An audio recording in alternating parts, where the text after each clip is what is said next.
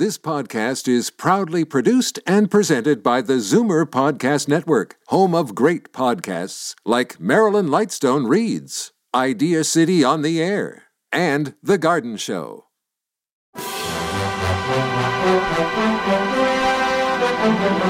It's Zoomer Radio's Theater of the Mind with Frank Proctor. Open your mind as we fill your head with amazing thrills, chills,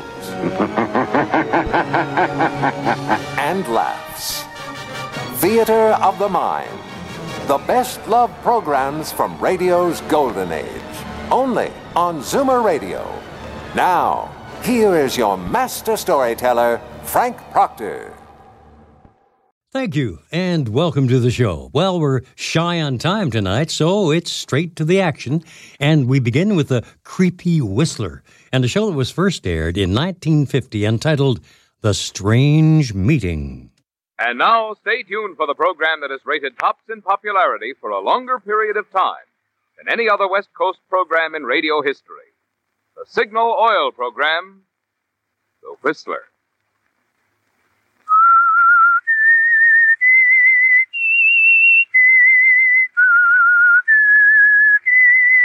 S-I-G-N-A-L.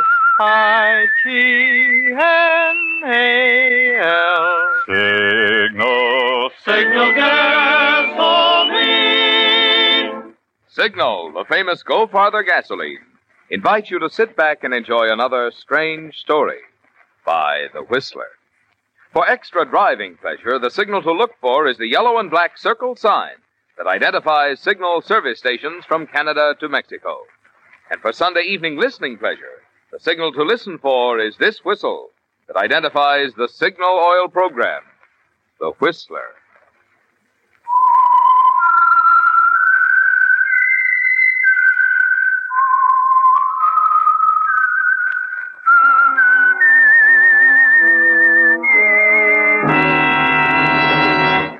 I am the Whistler, and I know many things, for I walk by night. I know many strange tales hidden in the hearts of men and women who have stepped into the shadows. Yes, I know the nameless terrors of which they dare not speak. And now, for the Signal Oil Company, The Whistler's strange story. Strange Meeting.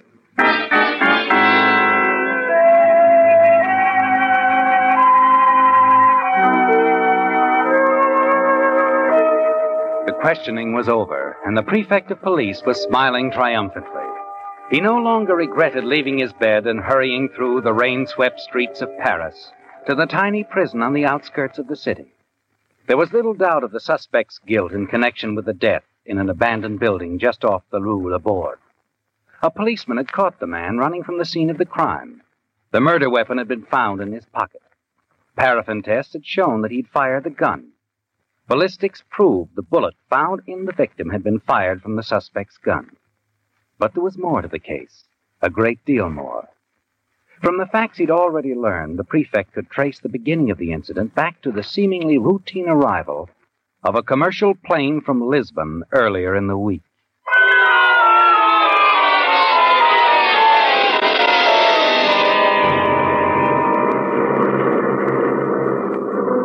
The plane was late as it circled the field, so was the hour. And the landing field looked very inviting to Wally Frazier, freelance news photographer, and almost anything else that would bring him a welcome dollar. He was pleased that the trip was over. Paris meant rest and relaxation to him. There was another reason, too, a very attractive reason, seated just across the aisle. Wally had tried to strike up an acquaintance with the girl early in the trip, but because of her cold, indifferent stares, he'd given up. As the plane landed and taxied to a stop at the unloading ramp, he received a startling surprise. He was picking up his camera when she hesitated at the door of the plane, turned and grabbed him. Oh, darling, I'm sorry. It's goodbye. But... Until we meet again. Excuse me. Let me through. Hey, wait a minute. What?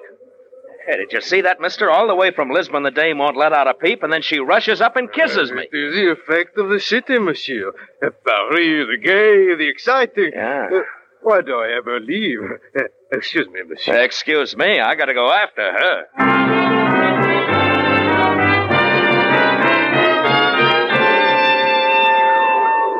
hurry through the crowd after the girl, reach the passenger waiting room. She's nowhere in sight, is she, Wally? You've lost her. You're still annoyed and wondering as you claim your baggage and arrange for it to be sent to your hotel. Outside, you hail a cab. Hotel Metropole, driver. Oui, monsieur. Wait a minute. Huh? There she is. I see her. Ah, oui. Wait, monsieur. What is wrong? What? Well, the young lady, her companions, they are the police. Police? Oui. And they're taking her in the car. You wish to follow your friend, monsieur? Or is it still the hotel? It's the hotel. Oui. I'm tired. I've been in enough trouble the past few weeks. Oui, monsieur. Come on, don't you think I mean it? I said the hotel. Oui, monsieur. You know best.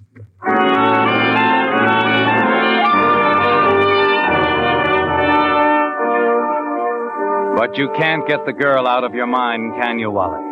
In the taxicab, and after you arrive at the hotel, her face haunts you. And only complete weariness keeps you from lying awake, thinking about it further. The next morning, she's completely out of your mind, until you make the discovery.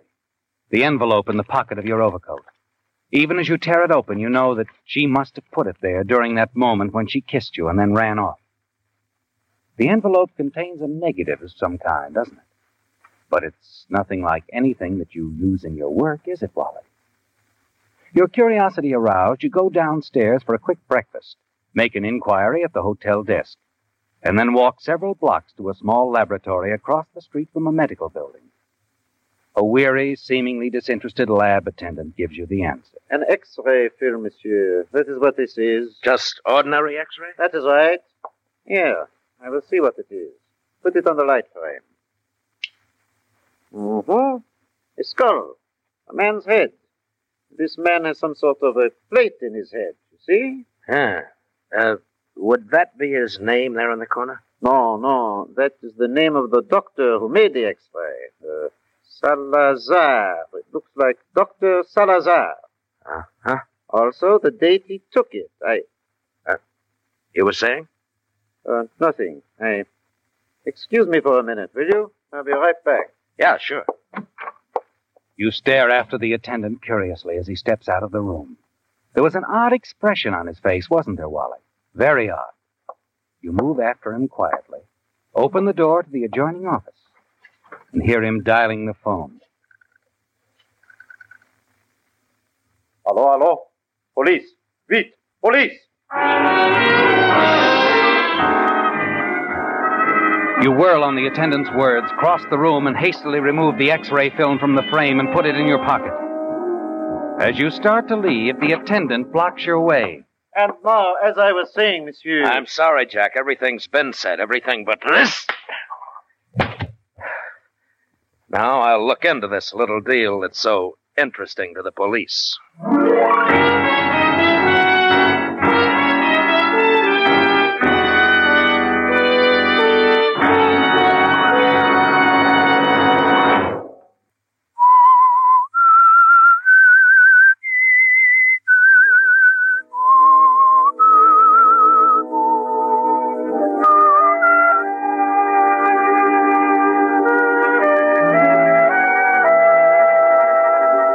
It's interesting to you, too, isn't it, Wally? This strange matter of the X-ray film, so interesting to the Paris police. It began when you stepped off the plane from Lisbon. You know that it's somehow connected with a mysterious girl who kissed you and then hurried away to try and lose herself in the crowd at the airport.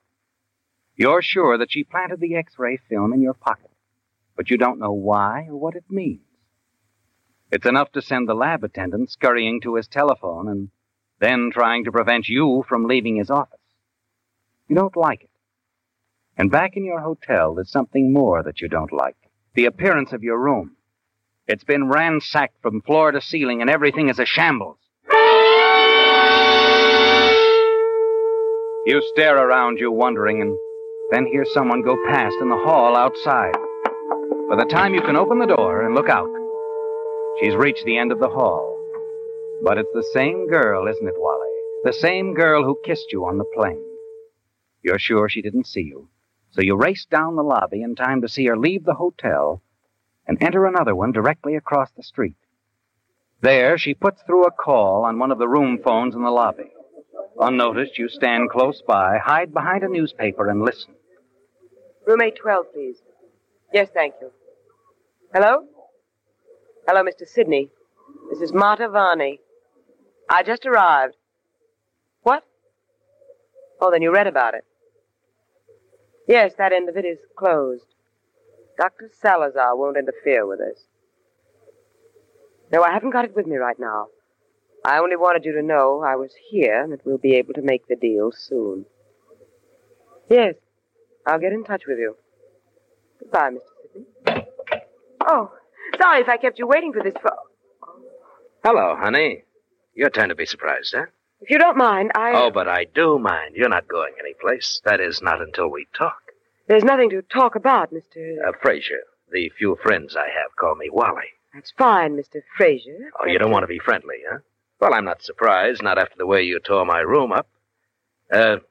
This what you were looking for? Give that to me. Oh, no, not so fast. There isn't anything. It's just a negative of a picture of my aunt. She's 73. And likes to tell fairy tales just like you. No, honey, I take pictures for a living, and this is an X-ray.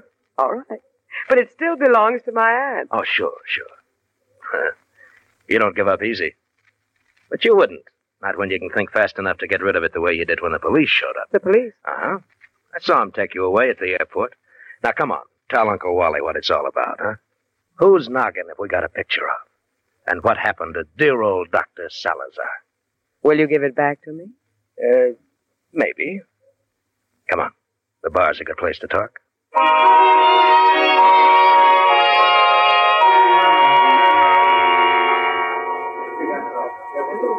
But I've already told you, Mr. Fraser. The X-ray film was given to me. I was instructed to bring it here to Paris. But it's very important to you and the police. Or you wouldn't have slipped it into my pocket when you saw the cops. Yes. It's important. Why? Why is it important? Because... Well, you're a stranger here, so I might as well tell you the truth. Good. It proves that a man named Dugain is still alive. Dugain? Yes. France's former public enemy number one. An international swindler, gangster, a murderer. He was believed to have died in an explosion some years ago. And just how does an X-ray prove he's alive? The silver plate in his skull? Yes, the design is so unusual. It's as if the surgeon who performed the operation had placed his signature on it. No other one like it, huh? Nowhere in the world.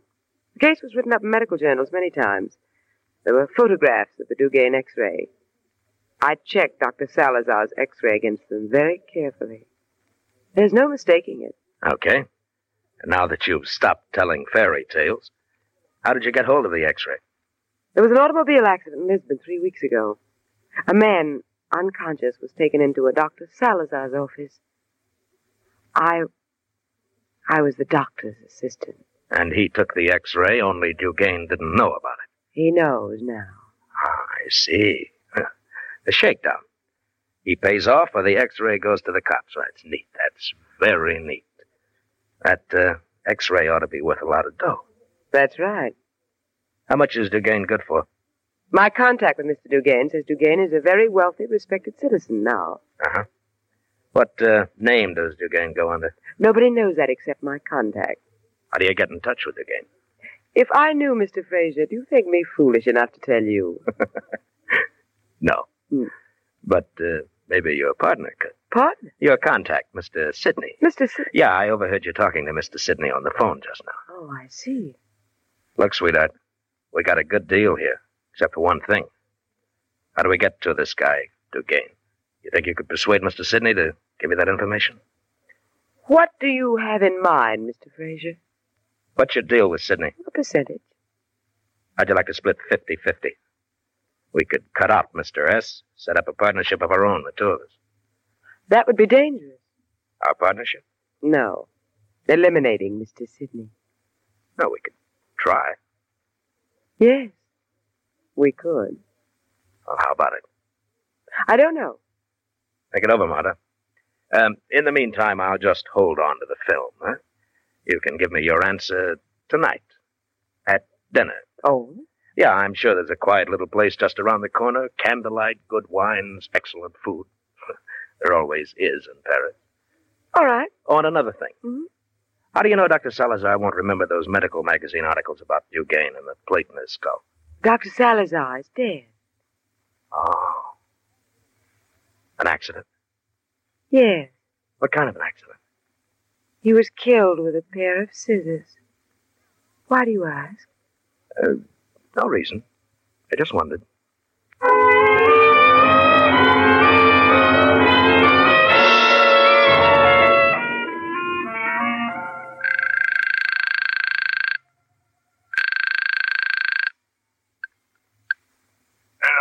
Mr. Sidney, this is your new partner. Partner? I'm afraid I don't understand. Well, we're in business, Mr. Sidney, the two of us, with an X-ray film. Do you think Mr. Dugain will be interested? Oh, I see. Yes, I dare say he will be. Definitely, sir. Good. Then let's talk. I'm calling from the lobby now. I think we could talk better in your room. Yes, indeed, sir. Come right up.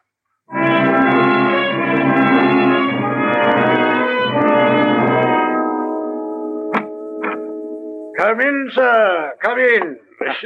Did I interrupt a game of solitaire? Quite all right, sir. Quite all right. I was bored. In Paris? Sit down.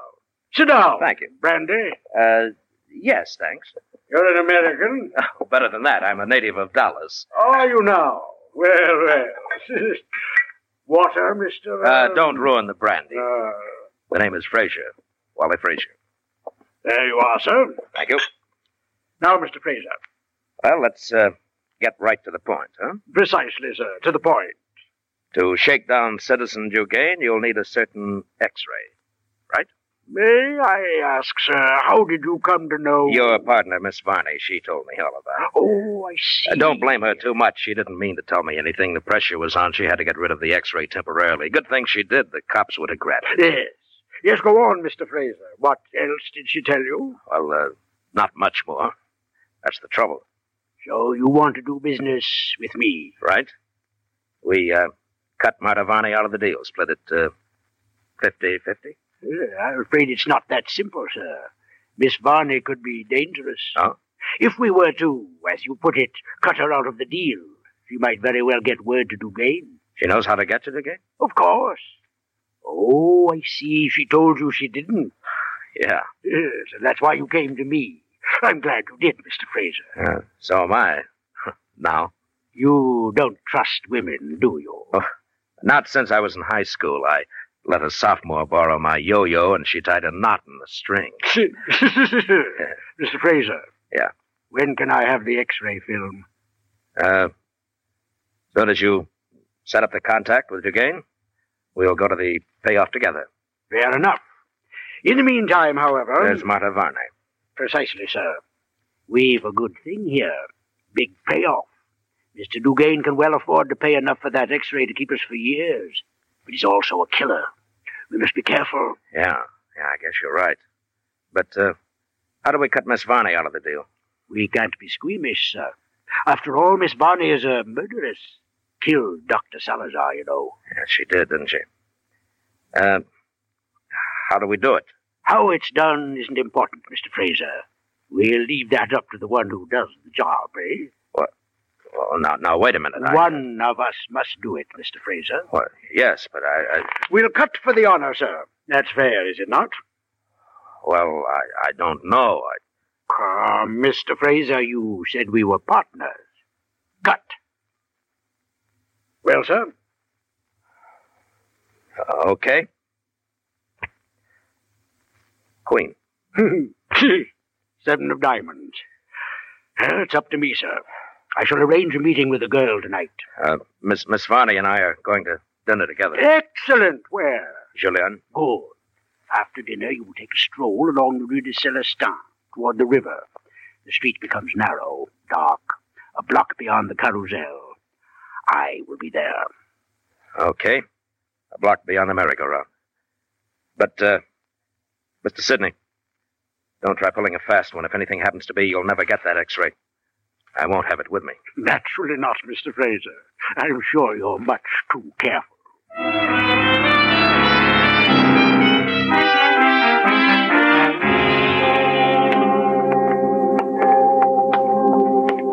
going, Mr. Fraser? No place in particular. Huh? Thought a stroll would do us both good after a dinner like the one we've had. It was excellent. Though I must say you were rather quiet through it all. What's that? Things on your mind? Yeah. You haven't asked me yet if I've decided about our partnership. I hate to discuss business at dinner. I see. Oh, look up ahead. It's merry-go-round. Shall we, Mr. Fraser? Marta, how about that partnership? Well, I've thought it over very carefully, Mr. Fraser.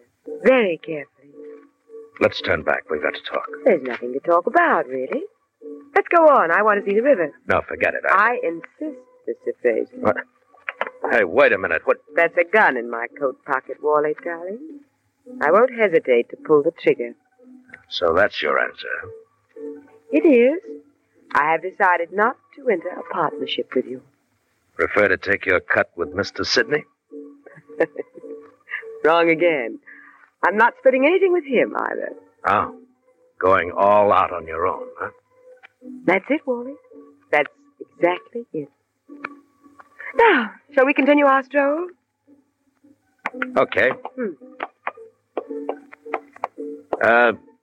Aren't you forgetting one thing? You can't make a deal with Dugain unless you have the X-ray. I intend to get it from you. You think I'm carrying it around in my hatband? I know where it is. I followed you this afternoon, so you put it in a postal box. You will give me the key, won't you? Will I? Of course. If you don't, I'll simply take it. And then what happens? I wind up in the river? Perhaps. I haven't decided yet. Keep walking, Mr. Fraser. Straight ahead.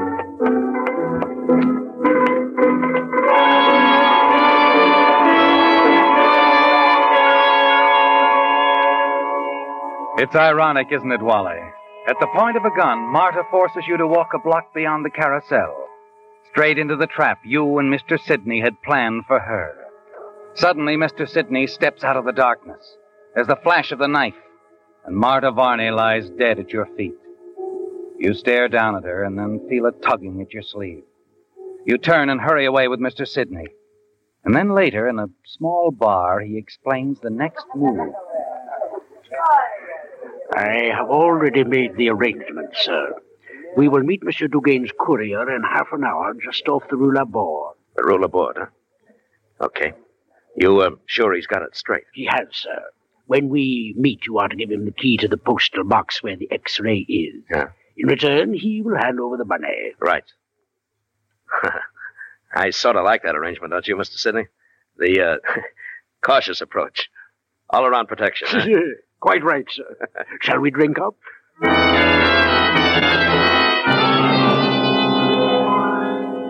You smile back at Mr. Sidney as you raise your glass. He doesn't know what's in store for him, does he? Once you have completed the transaction with Dugain's courier and gotten the money, you know that you can take care of Sidney and have all the money for yourself. You find you're not the least bit sorry about having to kill him. Perhaps it's because of Marta Varney, his disposing of her the way that he did. Yes. Somehow that makes it easier for you to kill him. To us, Mr. Fraser. To our partnership and to many years of good living on Monsieur Dugain's money. To us, Mr. Sidney. And to Monsieur Dugain. Yeah. And now, how about keeping our appointment with new Dugain's courier, huh?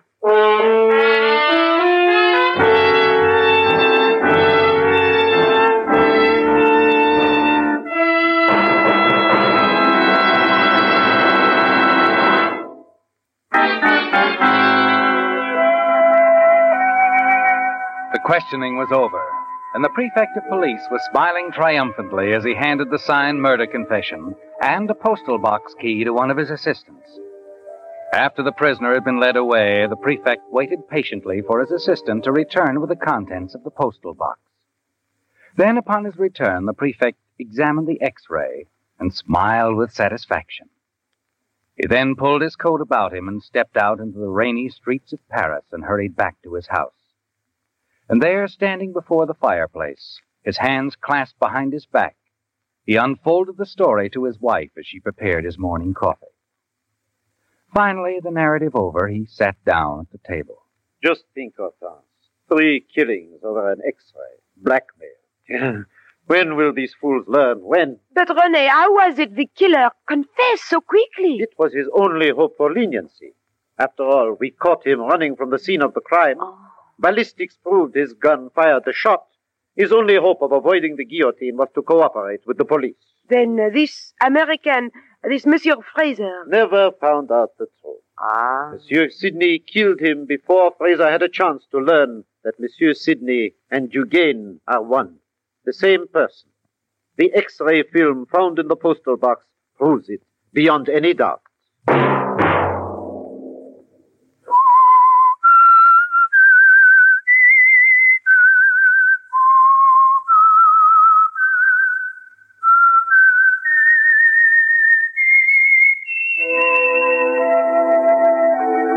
Let that whistle be your signal for the Signal Oil program, The Whistler, each Sunday night at this same time.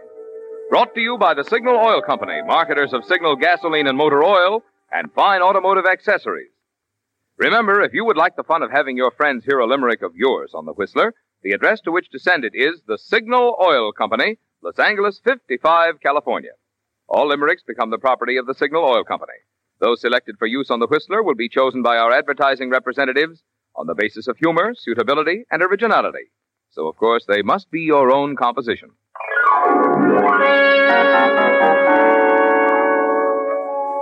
Featured in tonight's story were Bill Foreman, William Conrad, Betty Lou Gerson, and John Hoyt. The Whistler was produced and directed by George W. Allen, with story by Joel Malone, music by Wilbur Hatch, and was transmitted to our troops overseas by the Armed Forces Radio Service. The Whistler is entirely fictional, and all characters portrayed on The Whistler are also fictional. Any similarity of names or resemblance to persons, living or dead, is purely coincidental. Remember at the same time next Sunday, another strange tale by The Whistler.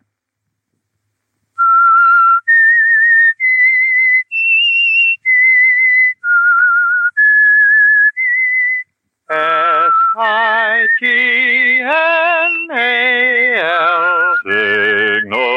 Signal gasoline. Stay tuned for Dean Martin and Jerry Lewis next on Theater of the Mind. Time now for 2 guys who were at the top of their game when this show was first aired in 1949.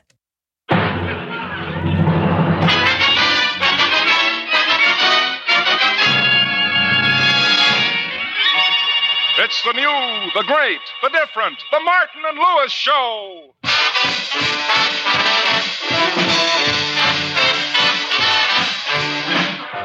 The National Broadcasting Company brings you the new Martin and Lewis Show. Our guest tonight, Lucille Ball, and featuring Eileen Woods, Flo McMichael, Dick Stabile and his orchestra, and starring Dean Martin and Jerry Lewis.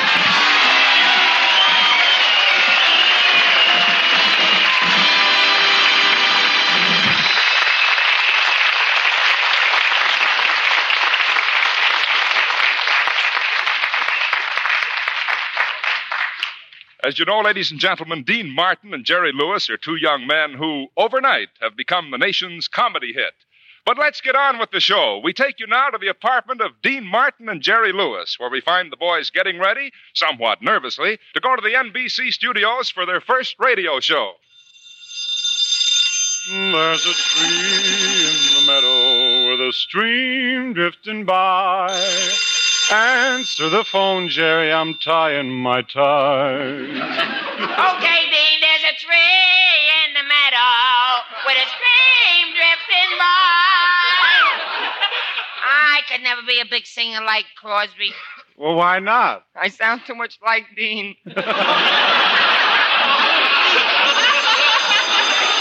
Oh, it must be NBC again. What cowards we are. Why are we afraid to do our own radio show? After all, how big an egg can we lay? How big? Well, if we took a large hen and got it to hold back for 2 years... All right, Jerry, all right.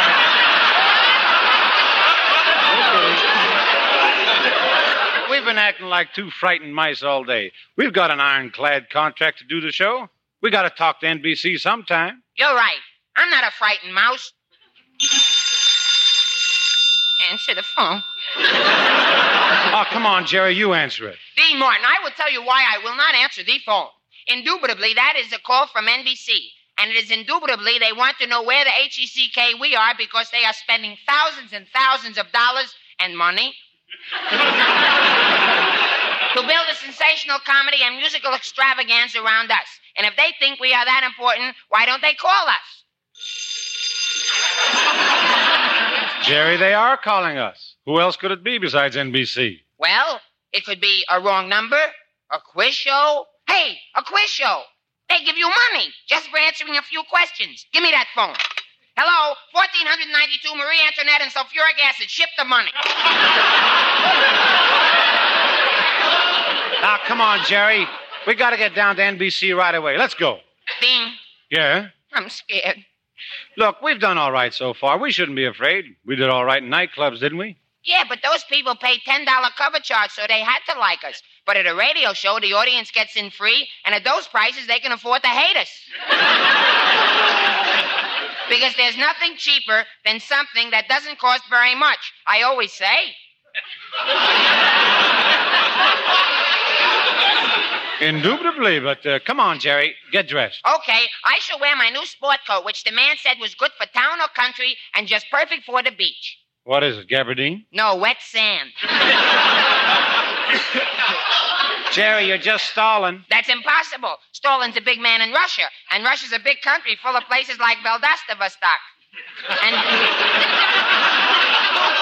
they laughed. And Dnieper. And he's a big, important man. And if he thinks I'm impersonating him, he'll get mad and come and get me and send me to Siberia. And it's full of ice and snow and sleet. And Dean... Yeah? I'm cold. Jerry, you and I are going to NBC and do that program. What are you scared of? When we played the Copacabana in New York, they laughed at us. When we played the Shapery in Chicago, they laughed at us. And when we came out here and asked for a radio job... They laughed at us.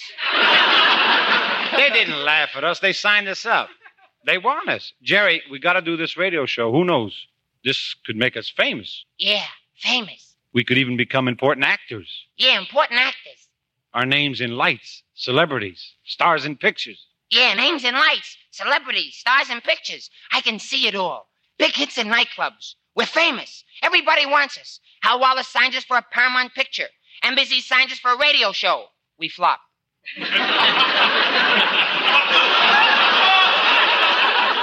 Nobody wants us. Hal Wallace won't speak to us. Paramount hates us. We spend our savings. We can't get work.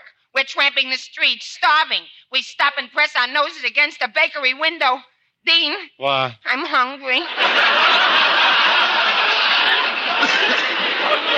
Tell me, Jerry, did Whittaker Chambers ever hide any papers in your head? Well, it ain't my fault. I don't have my head with me all the time, you know. Let's answer it. Hello? Hello. Who is this speaking, please? Jerry. Jerry, you have to take the phone off of the hook. Yeah, when did they do that? Okay. Hello? Why aren't you guys down here at NBC? They're going nuts down here. Oh, it's our agent. Well, it's not your maiden aunt in Minneapolis. Everyone's waiting to do the program. You guys are messing up the whole thing. Now, listen, I can explain everything. Good. Start with you. Now, listen, boys, don't ruin everything. This radio show means a lot to us. Your careers, my commission. You think I don't care about the show? I do. After all, I gotta live, too.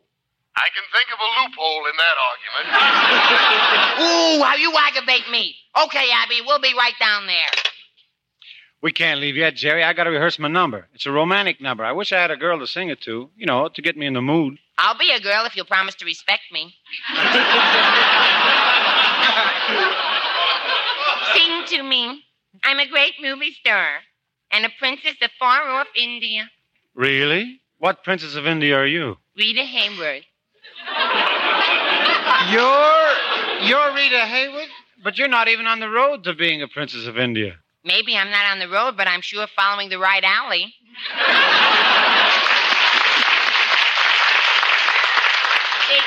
See, the idea of this gag is that, well, alley is an alley in the street, see? A-L-L-E-Y. But when you say alley, A-L-I, that's like the prince that is going to marry Rita Hayworth. It's all combined into one joke, and it's so funny, this kind of... Look how they're staring at me. See, Dean? Everybody hates me. Ah, Jerry, relax. Have faith in me. We'll do all right on the radio show. That's all right for you to say, but I haven't thought up any jokes to tell the people. Oh, you'll think of something. What about me? I haven't even rehearsed my song. I don't even know if I'm in good voice. Well, go ahead, sing. Give yourself a clue.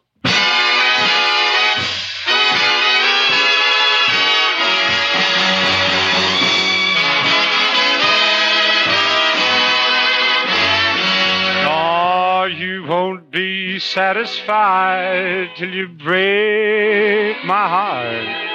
You're never satisfied till a teardrop starts. I've tried to shower you with love and kisses,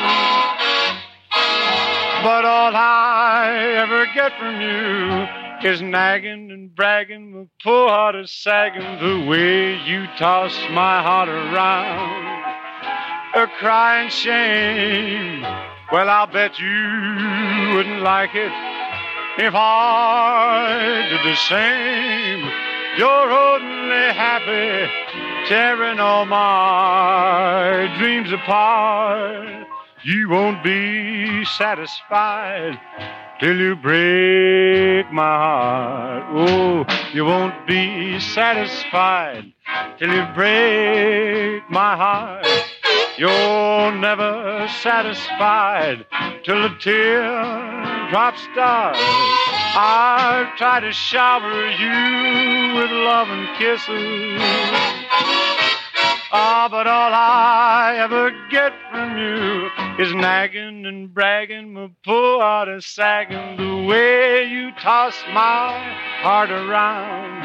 It's a crying shame, well, I'll bet you wouldn't like it if I did the same. You're only happy, tearing all my dreams apart. You won't be satisfied until you break my heart.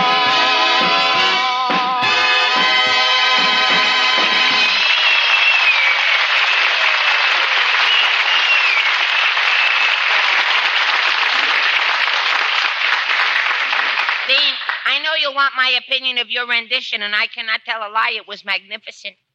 Ah, well. Come on, let's go. Oh, not so fast. Let me take a look at you first. Stand up. Wash your hands. Yes, partner. Wash your face. Yes, sir. Behind your ears. Look, I'm just going to a broadcast. I'm not going to get married. Anyway, what about you? Did you bathe? Well, of course. I take a bath every day. You take a bath every day? Well, of course. Oh, Dean, I'm so unworthy of you. You talk like that. What'll people think? When was the last time you took a bath? In a tub? Yes. With soap? Yes. With water? Yes. Oh, Dean, I'm so unworthy of you. Oh, let's get out of this apartment and go to NBC. Who is it? It's the maid. I have to come in and clean the apartment. Well, okay, come on in. We're just leaving anyway. Gee, look at the load of equipment she's carrying. I never saw such a stack of stuff in my life. Here, let me help you before you drop it, miss. I can put it down myself, thank you.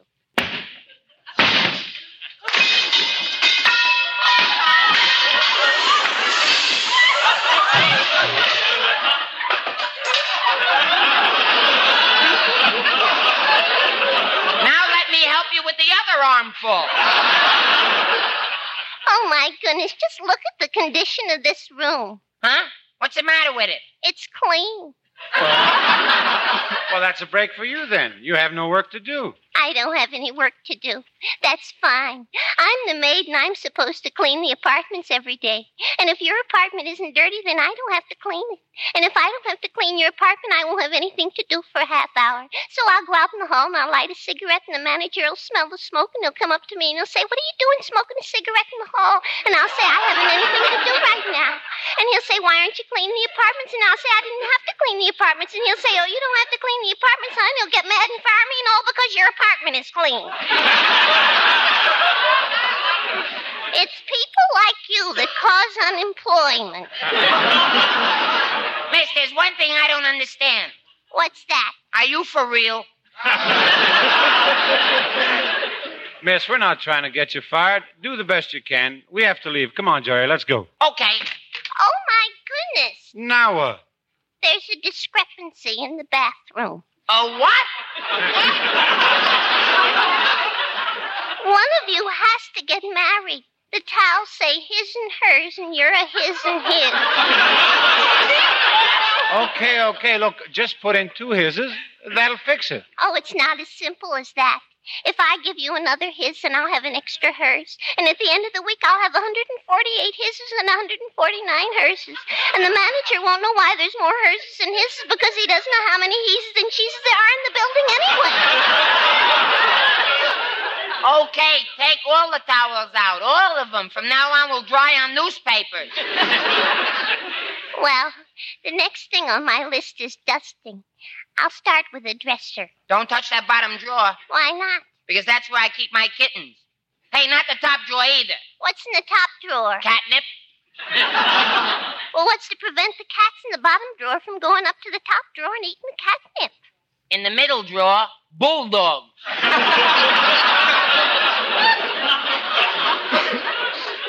My, you're odd people.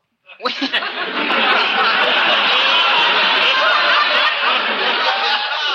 ain't odd. We're entertainers. We're Martin and Lewis, and we got a radio show to do in a few minutes. Oh, you're on the radio. What do you do? Well, one of us is a singer. And the other guy's the funniest comedian you ever heard. Tells big jokes, kills the people, gets big laughs.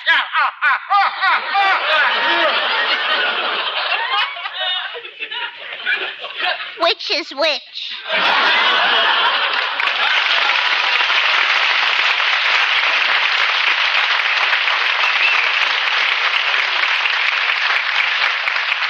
Well, come on, Jerry. Let's go to NBC.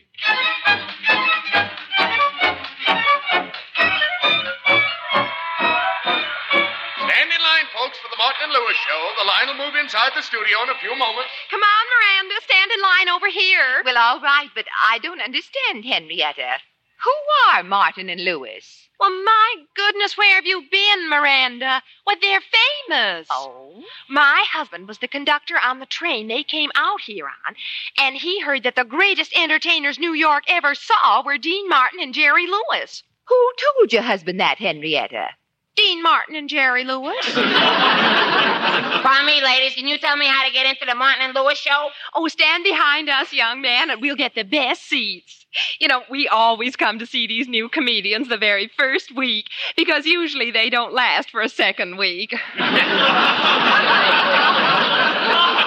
don't, huh? Well, you don't know Martin and Lewis. They're the best comedians in the world, and I say that for 2 reasons. Bread and butter. You know, I'm anxious to see that handsome Dean Martin. You know, Miranda, that Dean Martin's just the whole show as far as I'm concerned. He really has talent. Now, wait a minute, lady. It takes 2 to make a team, you know. Takes 2 to make a team. Martin and Lewis. That's the team. They got to stick together. That's the way it is with any team. Without Fibber, where would Molly be? Without Kaiser, where would Fraser be? And without Earl Warren, where would... what was that guy's name again?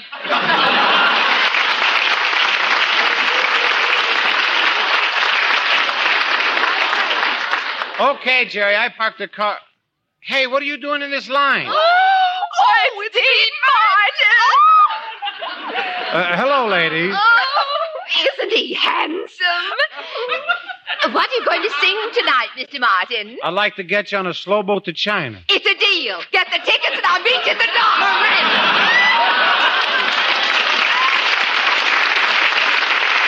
Come on, Jerry.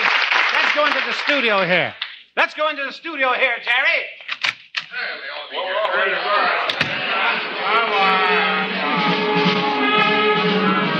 Gee, look at all the people in here, Dean. I'm scared. Here's Dean Martin. I'm your producer, Mr. Martin. I'm your director, Mr. Martin. I'm your manager, Mr. Martin. I'm your singer, Mr. Martin. I'm your producer, Mr. Martin. I'm your director, Mr. Martin. I'm your leader, Mr. Martin. I'm your singer, Mr. Martin. What am I, the Larry Parks of this outfit? Be quiet, Jerry. I gotta rehearse. Oh, now I gotta be quiet. You're a big star, a big man. You're too important for me. My tongue got in the way of my eye tooth. I couldn't see what I was saying. You're just too important for me. Well, I don't need a house to fall on me. Goodbye, pal. I won't be a drag on you.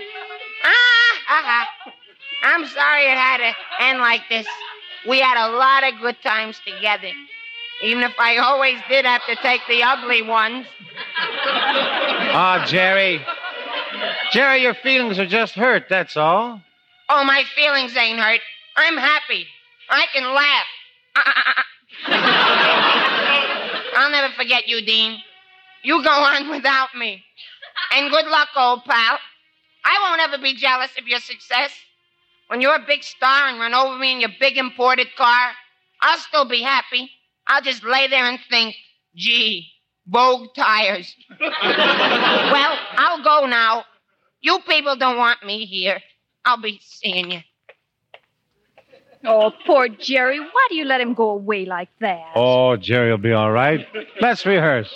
And now I would like to present one of Hollywood's most glamorous stars, currently gracing your neighborhood screens in Sorrowful Jones, a charming actress who gracefully combines the talents of a leading lady and comedian. Now, listen here, Dean Martin. Don't you say anything nice about me, you big bully, you monster. I'll have you know that Wait a minute. Why, you are Lucille Ball.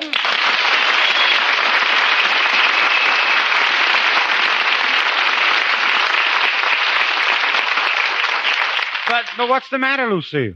Don't act like you don't know. You've got some nerve, Dean Martin, asking me to come down here and be a guest on your radio program after the way you beat up that sweet, adorable little Jerry Lewis. Why, if I weren't a perfect lady, I'd slug you.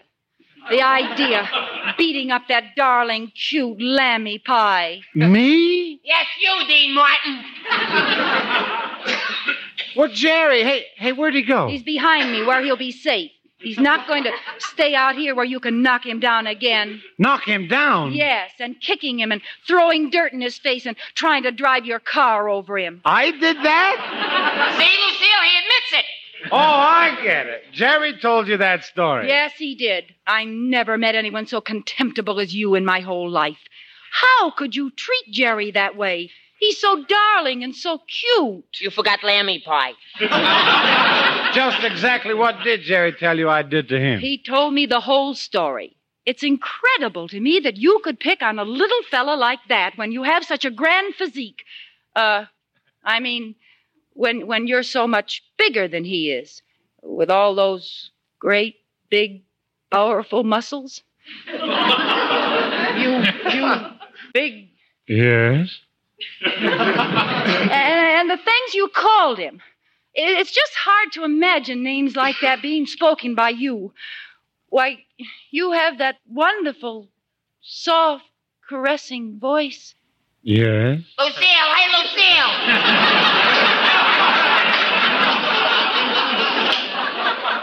Will you stop tugging at my skirt? I just wanted you to know I'm still here. Lewis is the name. Jerry Lewis, they call me. Don't stop, Lucille. Tell him off good. All right. You're right. Dean Martin, how could you have slugged poor Jerry when you look so handsome with those soft eyes and long, long lashes? Yes? Hey, Lucille. Shut up, you little schnook.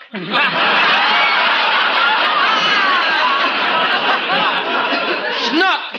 Me, Schnook! The idea of telling those awful fibs about this darling, cute lammy pie, Dean Martin. I ought to turn you over my knee and spank you. Ding, ding! Yes? Ding, are you going to stand there and let her talk to me like that? Yes? But really, he isn't bad at all, Lucille. In fact, he's a very nice guy. In fact, he's a wonderful guy. Why, Jerry's the important half of our act. He's the talent. Why, he's the one who gets all the laughs. He's the one the critics rave about. He's the one the people love. Oh, what a ham.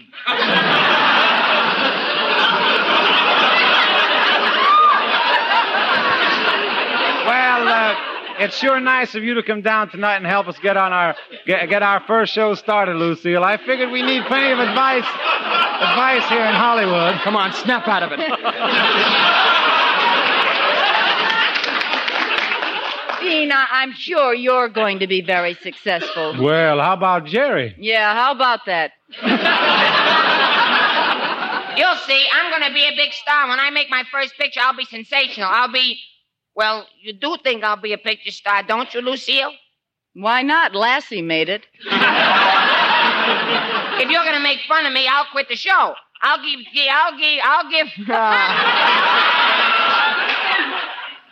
Dean all the money we've saved, and I'll go home and lock myself in a closet, kick my heels, and hold my breath until I die. And if you want to know why I do these things, it's because, listen.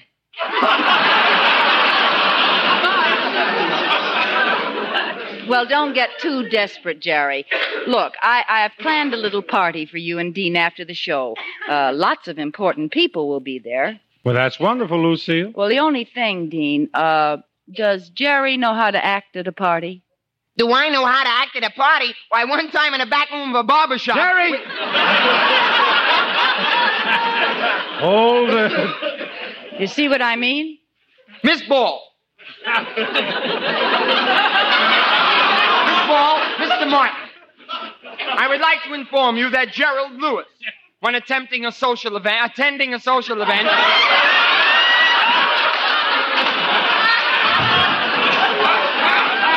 too close to the paper. What do you want? Miss Ball and Mr. Martin, I'd like to inform you that Gerald Lewis, when attending a social event, always conducts himself with complacent, elegant simplicity, utterly devoid of ostentation. Jerry Lewis, where did you get words like that? Don't ask me. I'm just as surprised as you are. Gee, I hope there's a girl there for me. Lucille, I like him about my height. Well, let's see now. Betty Grable will be there. And, of course, I like him about my age. Uh-huh. Well, Ann Blythe will be there. And I like him to be of my intelligence. Sorry, Margaret O'Brien can't stay out that late. Jerry, I hope you understand. I've invited important people. People of refinement, breeding, culture. Don't worry about me. Refinement and breeding and culture pour out of me like sweat off a horse's neck.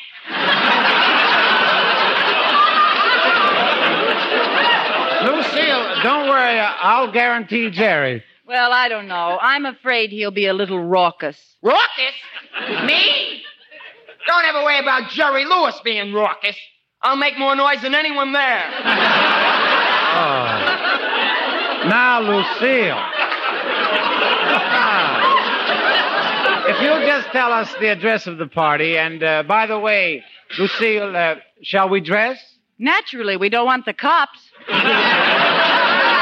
Oh, the party sounds like it'll be a lot of fun, Lucille, and I'm sure we'll know exactly what to do. Sure, we've been educated. You know, I worked my way through Harvard. What? Well, he did stumble his way through high school. He looks more like he had to shoot his way out of kindergarten. I'm really looking forward to this, Lucille. Well, my house isn't one of those elaborate Hollywood mansions, Dean. Oh, there's one thing, Jerry. If we decide to go in for a dip, be sure you don't go in the servants' swimming pool. I'm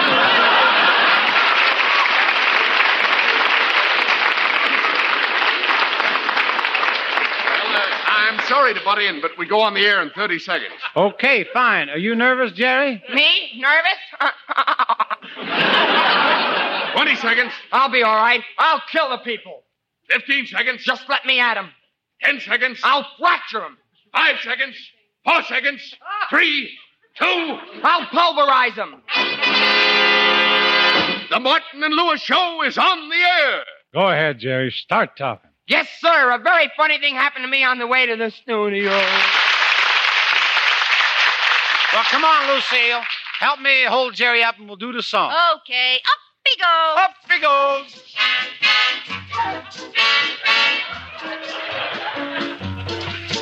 If you got it, you don't need it. If you need it, you don't got it. You don't get it, shame on you. Funny, funny, funny what money can do. Ask the rich man, he'll confess. Money can't buy happiness. Ask a poor man, he don't doubt. But he'd rather be miserable with than without. I love life and I want to live. I love life and I say.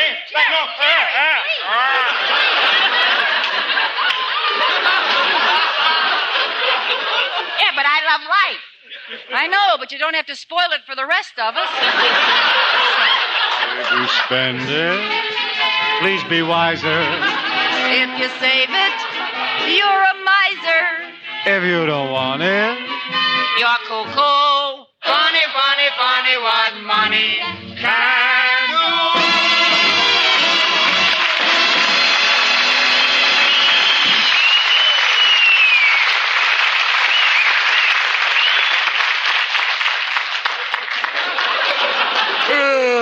Gee, it's good to be home in bed. And, Dean, I'm sorry I messed up our radio program tonight. forget it, Jerry. It's past midnight. Better get some sleep. Good night. Good night. Well, who could that be? What do you want? It's me, the maid. I'm sorry, but you'll have to get out of those beds. Get out of bed? Why? Well, you see, those beds are 6x3 beds. And this afternoon I made a mistake and I put on 7x4 sheets. And if I put the wrong sheets on your beds, the manager will say to me, Look, miss, if I get up, I'll start walking the floor. And if I start walking the floor, I'll get into a bad humor. And when I go to embassy tomorrow, they'll say, Jerry Lewis, why did you faint on your radio program? And I'll say, who could help but fainting? I was excited. And they'll say, oh, talking back, eh? I guess you don't want to go on the radio very bad. And I'll say, and they'll say, and they'll fire me. It's people like you that cause unemployment.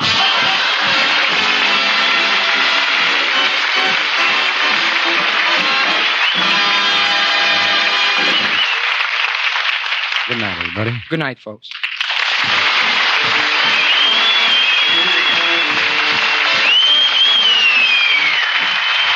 You've just heard the new Martin and Lewis show. If you enjoyed them, tune in again each Sunday night at the same time, and next week our guest will be Bob Hope. This is NBC, the national broadcast. Thank you for listening. Tomorrow night, it's Sherlock Holmes, followed by Life with Luigi. Thanks to Joel Schoenwell and Paul Stringer for technical support. The executive producer for Theater of the Mind is Moses Neimer. I'm Frank Proctor. Have a great night. This podcast is proudly produced and presented by the Zoomer Podcast Network, home of great podcasts like Marilyn Lightstone Reads, Idea City on the Air, and The Garden Show.